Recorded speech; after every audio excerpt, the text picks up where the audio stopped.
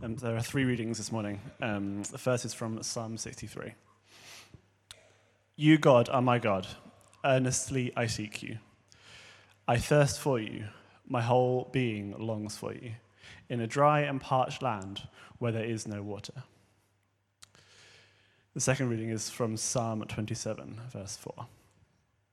One thing I ask of the Lord, this is what I seek, that I may dwell in the house of the Lord all the days of my life, to gaze upon the beauty of the Lord and to seek him in his temple. And the final reading is from Isaiah 55, verses 1 to 2. Come, all who are thirsty, come to the waters, and you who have no money, come, buy and eat. Come, buy wine and milk without money and without cost. Why spend money on what is not bread, and your labor on what does not satisfy? Listen to me, and eat what is good, and you will delight in the richest of fare. Amen.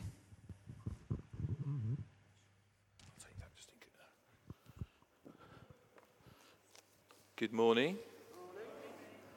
I'm trying this out today. I'm hoping it's close enough. Sounds like it's all right.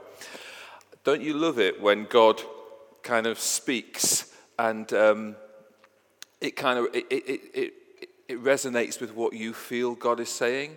I'm so pleased that those words came at during the worship. The word from Colin about come and eat, the table, because I chose those verses yesterday as I was preparing this sermon, and really on my heart is this.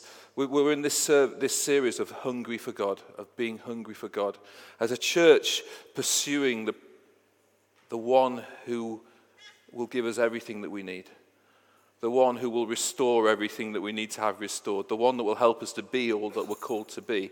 And we've been pursuing this sermon series on being hungry for God because we feel that God has placed that on our hearts, that without him we can't do the things that he's called us to be. He is everything. And so those passages that I'll refer to as I talk are all about that. They're all about come to the table, come feed on him. And I want to start this morning by saying, are you hungry for God? What are you hungry for? Who are you hungry for?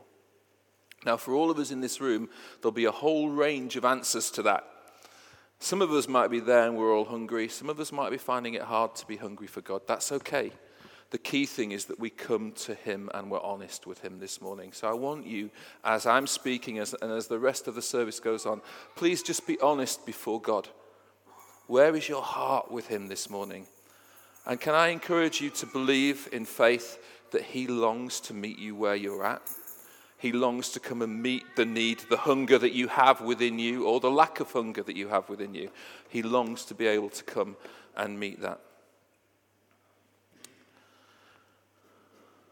So as a church, we want to run after God. That is our heart's desire, because we know we need him to be able to do all the things that we're called to do. Everything we do as a church flows from the encounter with him. There is no point in doing stuff if we're not encountering God. We could have all the great ideas in the world, we could have all the great systems, all the great structures in the world, but if we're not meeting him, if we're not encountering God, if we're not hungry for him, it won't come to much.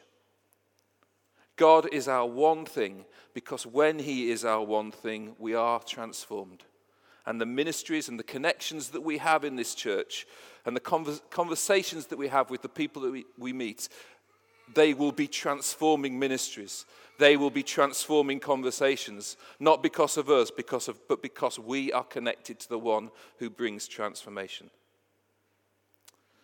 Psalm 27, verse 4, David wrote of his one thing.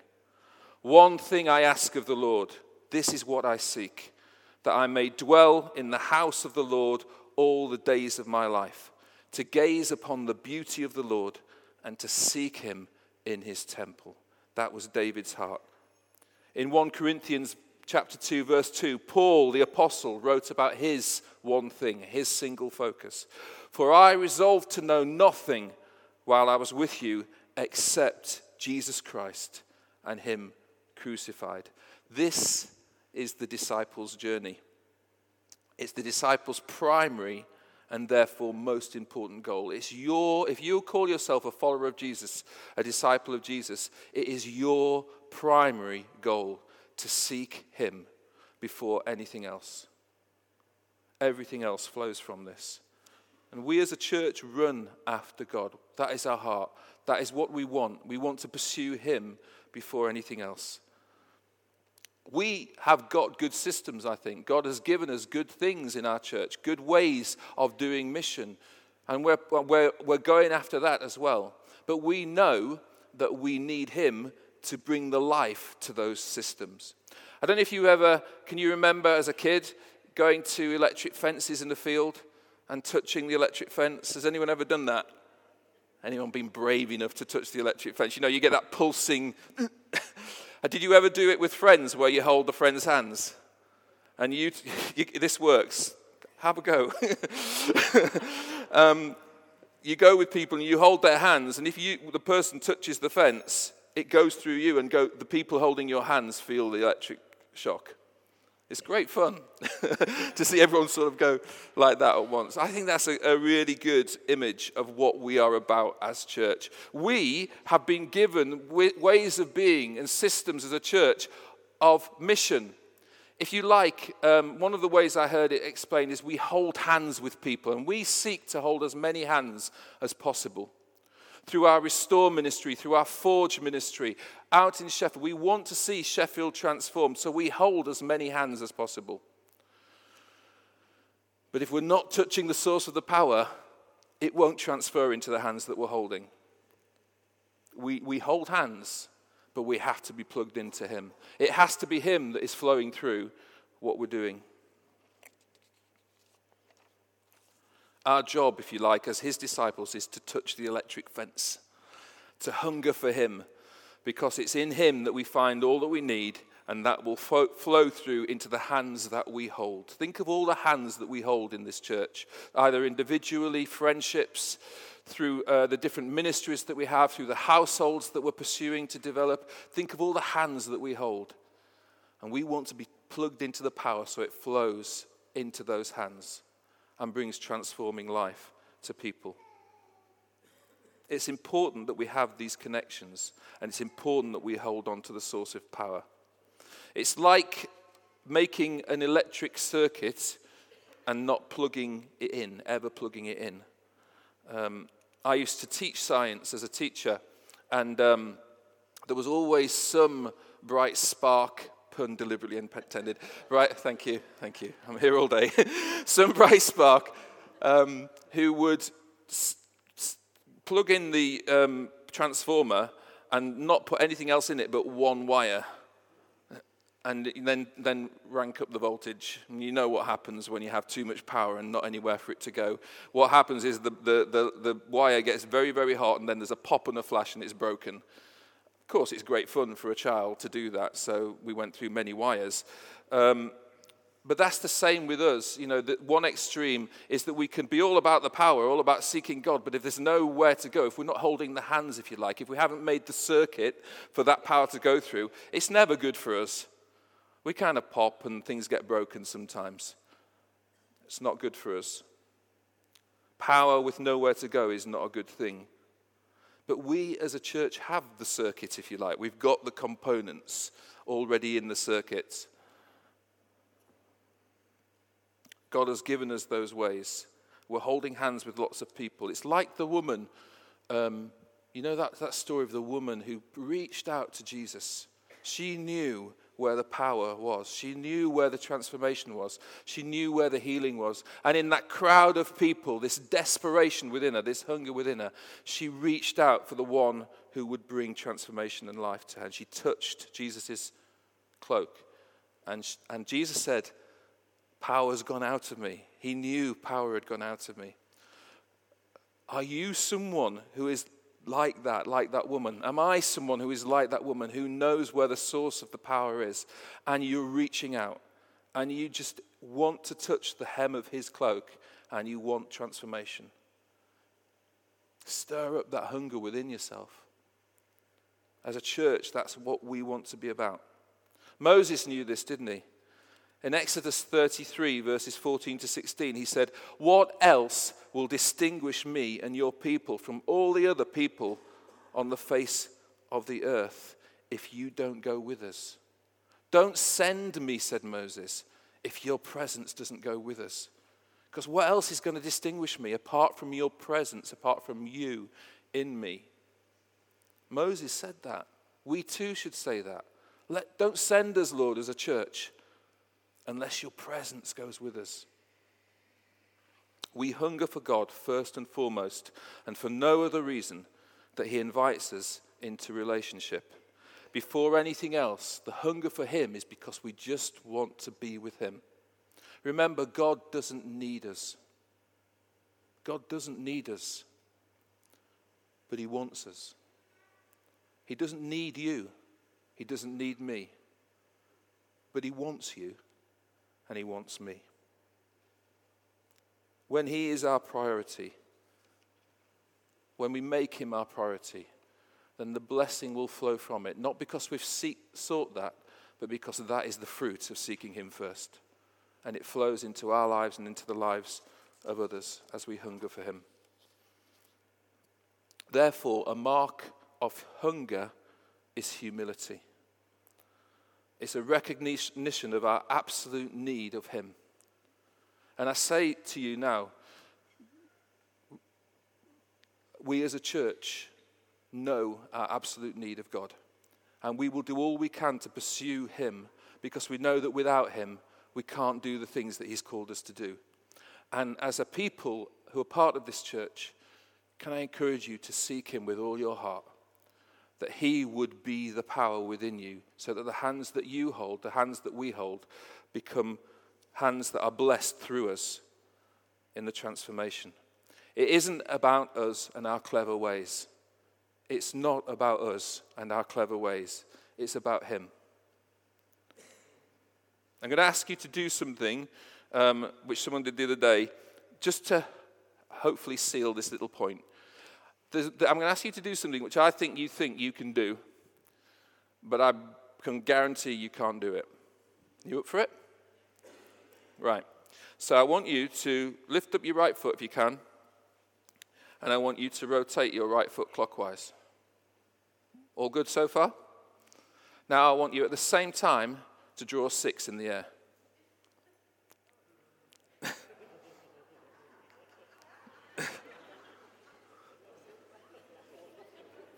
I can guarantee you can't do it. If you're rotating your right foot clockwise, you can't do. I wish I had a camera, Peter. It's the video.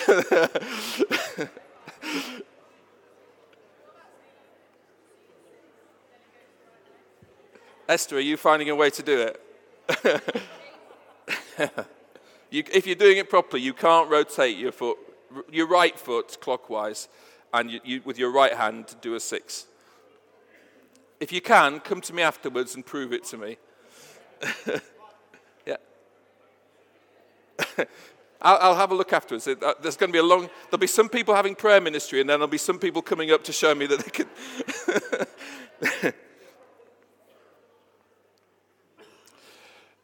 The point is, it's a bit of a silly thing, but I just want to remind us that we cannot do, there are some things we think we can do, but we can't. And one of the things about us as disciples of Jesus is that we can sometimes get into the place of thinking it's about us, that we can do things. We can't. We need him. It's a place of humility, a place of being on our knees always. We need him. We need him to come. If he doesn't turn up, if you don't turn up, Lord, please don't send us. That echo of Moses. It's a bit like when we first came to Sheffield, I was appalled at the state of the roads. Are you driving around Sheffield? It's like they say never buy a second-hand car from Sheffield, and I can see why. But they've they've changed a lot of the road, haven't they? In the last few years, not all of them, John's shaking his head. They have resurfaced quite a few of the roads in Sheffield. They had that program over a couple of years, but there are still some roads that are just awful. And you know what happens to your car when you drive over roads that have got potholes in and things? It can wreck your tracking. It can wreck your tracking. So all the time, as you're driving and trying to stay on the road, your car is trying to go off. The wheels are kind of the tracking's off, and it's pulling you off the road. And, if you took your hands off the wheel, the car, don't ever do that, but the car would kind of veer off to one side because the tracking's out. And that's a little bit like if we try and change our behavior, it's like us pulling against, if we try and do things in our own strength, it's like us pulling against the tracking that's gone off, that's trying to veer us off. We might have some success, but it never works. What we need is a transformation at the heart of our longings. And that's more like when you get an autopilot in a car, where the autopilot is always keeping you on the road. I don't know if Neil once took me in his car, which has got autopilot, up Ecclesall Road, and he turned, I don't know if you call it autopilot, that's probably the wrong, you do call it autopilot. He turned on autopilot, took his hands off the wheel, up Ecclesall Road, and his car was just driving. I was like, let me out. It was scary. I mean, you know what Ecclesall Road's like, but it did it. And that's an illustration of when, at our deepest level, where we're hungry for God and we're saying, come transform me, at the level of my longings, then we start to change so that it's like there's an autopilot on us, so we have to work against what God is doing in us. And that only happens as we come to that place of not trying to change things on the surface, not trying to do little things on the surface, but actually getting on our knees and saying, I need you. Will you transform me at my deepest longing?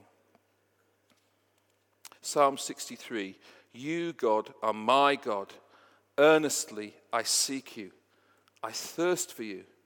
My whole being longs for you in a dry and parched land where there is no water. It's an attitude of humility, of recognition of our need. I need you, God. So let me ask you the question I asked at the beginning. What do you hunger for? Who do you hunger for? Do you hunger for God? Have you got that attitude, that posture of humility within you that says, God, if you don't go with me, don't send me. I need you. Because the hands that I'm holding are going to be transformed by you working through me, by your power working through me. Now, you may be hungry for him. You may have tasted his hunger, tasted of God.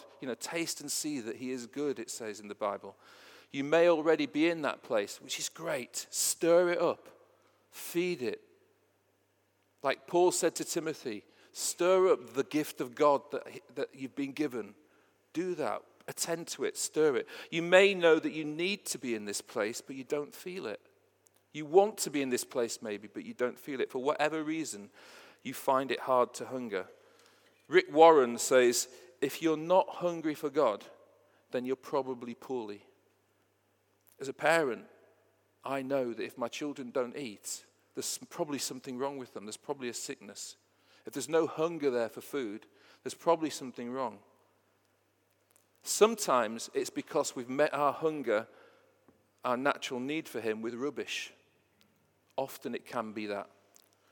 We fill the hole with stuff, but we don't fill it with stuff that feeds the soul.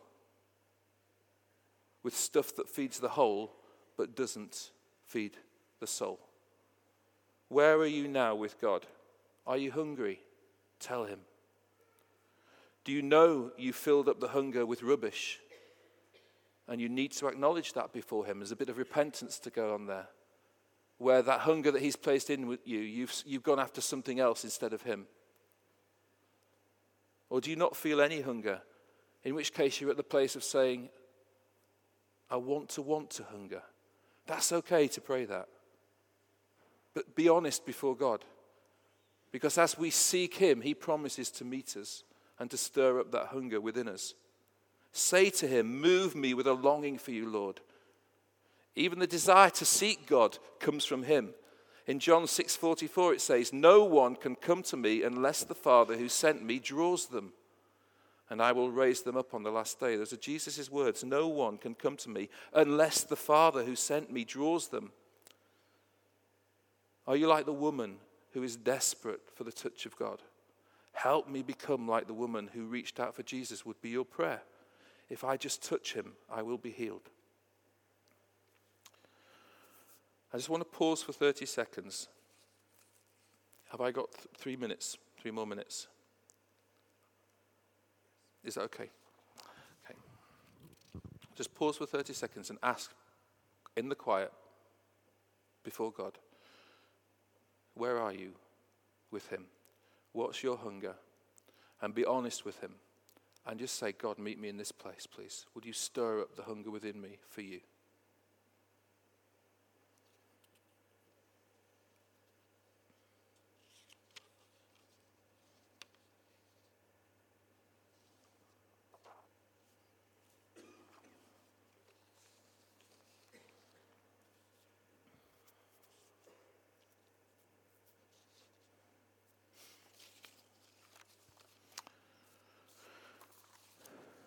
And in that place, I just want to give you 3 practical ways that we can all stir up hunger within us. Number 1, very briefly, remind yourself daily of how loved you are by God. Find the scriptures that speak those truths over you. Speak to your soul. When we were singing, "Bless the Lord, O my soul, and all that was within me, shout out." That's straight from the Bible. It's good to declare truths over yourself even if you don't feel it. It's not about feelings, it's about the truth. Declare the truth of who God is. Declare the truth of who you are in him over yourself. Even if it feels like you're shouting at an empty space, there is power in declaration of who God is and who you are. Speak the truth over yourself of how loved you are by God. Psalms like Psalm 139. But there are other psalms. Find them. Find those things. Speak words of truth. And a very practical tip, try and attach it to routine in your day. When you brush your teeth, hopefully we all brush our teeth every day. Make that a reminder to say, God, you love me. Or whatever it is, whatever's the declaration over you. If you attach it to something practical like that, you'll remember to do it. When you're having a shower, whatever it is what you're doing, the routine that you do in the day, attach this to it. 2, don't be so quick to feed the hunger within you, the desires in you. Sit with the hunger and the desires. Don't fill it with the first thing that you can fill it with. Live in the place of need and want and ask God to fill it. That's not easy sometimes when there are some of those deep desires within us. But don't rush to the things that are there for you to fill it with. Sit with it in the tension of it and allow him to come and meet you. Deuteronomy 8:2 verse 3 says, "Remember how the Lord your God led you all the way into the wilderness these 40 years to humble and test you in order to know what was in your heart, whether or not you would keep his commands. He humbled you, causing you to hunger, and then feeding you with manna, which neither you nor your ancestors had known, to teach you that man does not live on bread alone, but on every word that comes from the mouth of the Lord." It's not an easy one, this, but sit with the hunger. Allow him to fill it. Sometimes the wilderness place is the greatest place of encounter with him. Lastly, hang out with the hungry. Hang with the hungry. Spend time with people who are hungry for him. It rubs off on you. That's why it says in the Bible, don't give up meeting together. That's why in Acts it says they were filled with awe at all the miracles and wonders that were being done amongst them. It raises faith. Spend time with hungry people. Choose to be with them. Not solely, not all the time, But make sure the balance is right in your life, that you're pursuing people who are hungry for him, because you will be discipled by them. And that can be choosing the sort of podcast you listen to. It can be choosing a book that you're going to read, because that's hanging with hungry people who've written books, or people who do podcasts. But who feeds your soul because they are hungry for God themselves? Who do you pursue who is like that?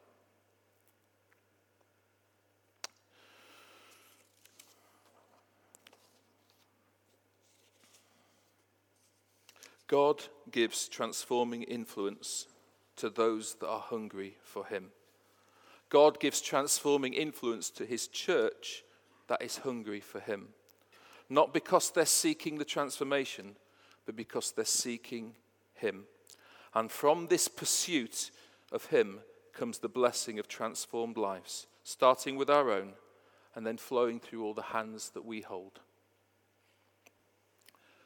Can I invite you to stand? I'm going to read Isaiah 55 again as an invite to us, and we're going to have opportunity to respond in worship. Just before we do that, Anne's just going to come and give a couple of instructions for the next bit. But can I just ask you, please, to be in that place with God, that honest place with him. He invites you to his table. All that you need is on the table. Come and eat. Fill your hunger with him. So, Isaiah 55. Come, all you who are thirsty. Come to the waters. And you who have no money, come, buy and eat. Come buy wine and milk without money and without cost. Why spend money on what is not bread, and your labor on what does not satisfy? Listen to me, and eat what is good, and you will delight in the richest of fare.